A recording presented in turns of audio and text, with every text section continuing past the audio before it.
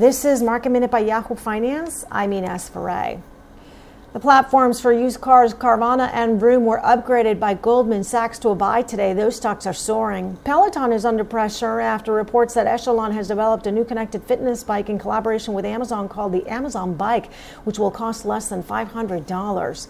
And Tesla is under pressure ahead of its battery day today. Elon Musk, founder and CEO of Tesla, set some realistic expectations in a tweet yesterday saying that what Tesla will unveil today will not reach serious high volume production until the year 2022. For more Market Minute news, head to yahoofinance.com.